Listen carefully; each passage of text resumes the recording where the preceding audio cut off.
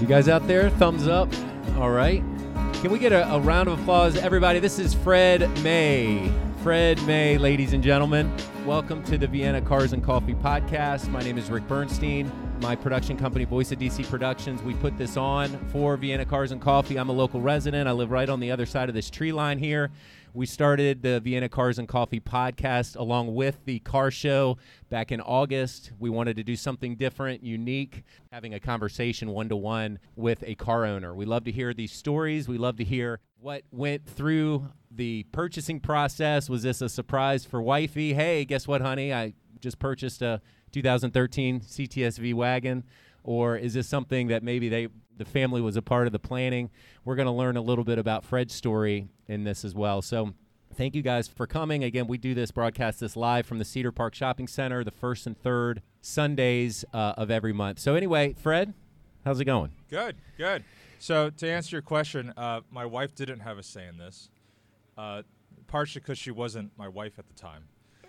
Gotcha. And I actually didn't have any kids when I bought it, but I thought ahead and I was like, I'll probably have some kids, and I'm not going to have the space for a fun car and a dad car. So I think my kids call it Daddy's race car, and they kind of get excited when I drive it to school. And since I have cutouts on it, I let them decide if it's quiet mode or loud mode. So they have a great time with it. So again, just to kind of back up here, this is a 2013 CTS-V wagon. Now, Fred, you got this in upstate New York. So how did you go about being down here and a Virginia resident? How did you find it up there? So I found it online. I think back in 2013 they were a little harder to find. At least in my mind, I was looking for it used. Didn't really want to pay a new price for it. So Auto Trader had probably like 4 of them for sale in the country. Probably 2 of the 4 were mismarked as manuals, but the manual ones I think was like 1 of 500 something ever made. At least back then they were saying it was the rarest car GM ever manufactured. So in this spec it was 1 of 15, 1 of 500 of all manuals that exist for the wagon body style. So I found one. It had 3,000 miles on it. It was 5 months old, and it was being sold at a Ferrari dealership.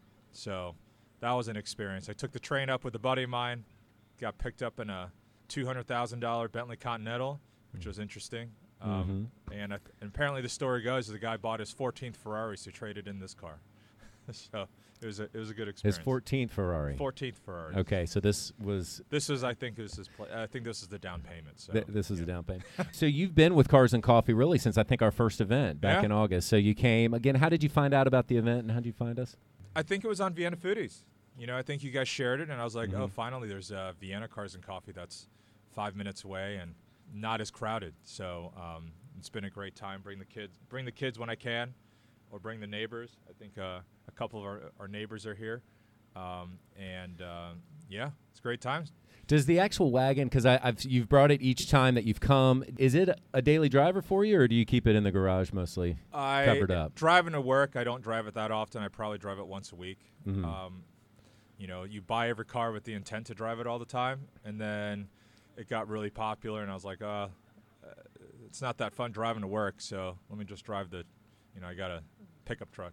Right. Drive the pickup truck to Drive work. the pickup truck. So you save this for Cars and Coffee and some other special... Save for Cars and Coffee. Probably drive it once or twice a week, or errands and all that stuff around town. So fantastic. It's still a good time. Yeah. So you say it's 1 of 15 configured this way. So it's a 6-speed. It's a 4-door. This is a Thunder Gray. Is that right? Is that how you I think the color is called Thunder Gray Chroma Flare. So depending on how you see it or how you look at it, there's some greens, some blues, obviously some grays in it. So it kind of has that iridescent look to it. Yeah, very sharp. Tell us about what's under the hood. So haven't done much to it. I mean, I got intake, full header back exhaust cutouts on the back, so I can either run straight through the OEM mufflers or bypass them. So I got catted exhaust back, intake, and tune. Nothing too crazy. I didn't want to crack open the engine just yet. When I first got it, somebody was selling some parts, and I picked up a bunch of parts a week after I bought the car. I was like, it's probably too early for me to start modifying it. So I kind of left it alone. Got wheels, suspension, and some ground effects. That's about all I've really done to it. I was going to say, because it's a fairly lower lower set. So is that's how it came, or did you adjust the? So I have iBox springs on it. I think it only lowered like either half an inch or three quarters of an inch, but I think it sits correct, and I didn't want to deal with speed bumps and rubbing the wheels or anything like that. So kept it pretty safe. And you always had your eye on this Cadillac, this kind of version. Are you a Cadillac fan? Is that something that you grew up appreciating over time, or were you just kind of in the market for a bit of a toy, kind of a fun car to have, again, pre-family and pre-settling down and that whole thing? I think I was in the market for a wagon. It was more, I wanted the long roof. Most of those wagons that are out on the market, I was looking at a Volvo V70R. The E55s or E63s was out of my price range. Mm-hmm. And none of them, or the V70R came manual. That was probably even harder to find. The E63 doesn't come in manual, so just wanting the manual, wanting the wagon. I mean, you probably have two choices these days, or two choices on the used market. So, gotcha. Yeah, and it's comfortable. So it looks real comfortable, 4-door. So you put the kids in there. I think there's a car seat or two in there. I see back there. Okay, two car seats. Decent trunk space. It's all right. It's all right. Yeah. So after I got it, it's kind of more for looks. I think I wish there was more space, but if it's a stroller. And what have you gotten it up to? Have you taken any turns or taken it on any kind of long solo road trips? And I've been meaning to take it to a high performance driving event. Haven't really. One day. Every year I tell myself it's going to be the year.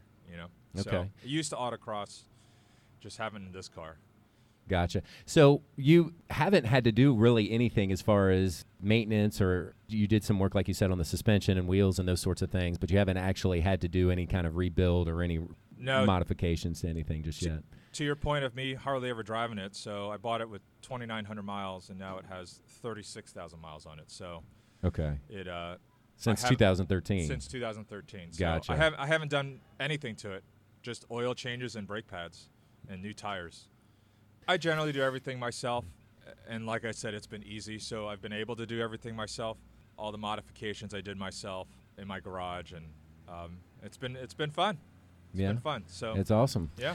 Well, ladies and gentlemen, this is Fred May. He's been a very loyal Vienna Cars and Coffee attendee. Can we give him a round of applause? Thank you so much for coming out and for sharing, again, your 2013 CTS-V wagon, this Cadillac. Very rare car as far as its configuration and setup. Again, we appreciate your support in coming out. Yeah. Thanks for putting this together. Yeah, absolutely. And anybody, if you have any questions for Fred, he'll be right here with the car. And we will see you guys for our next Vienna Cars and Coffee event. That's going to be in 2 weeks, so that'll be, what's today, the 7th? So it's going to be the 21st. So right before Thanksgiving, that week before, we would love to see you. Until then, thank you guys. Thanks. All right, everybody. Thanks so much. Thank you for listening to the Vienna Cars and Coffee podcast, recorded live from Vienna, Virginia, every other Sunday, where we feature more cars, more owners, and other voices from the community. The Vienna Cars and Coffee podcast is a Voice of DC production.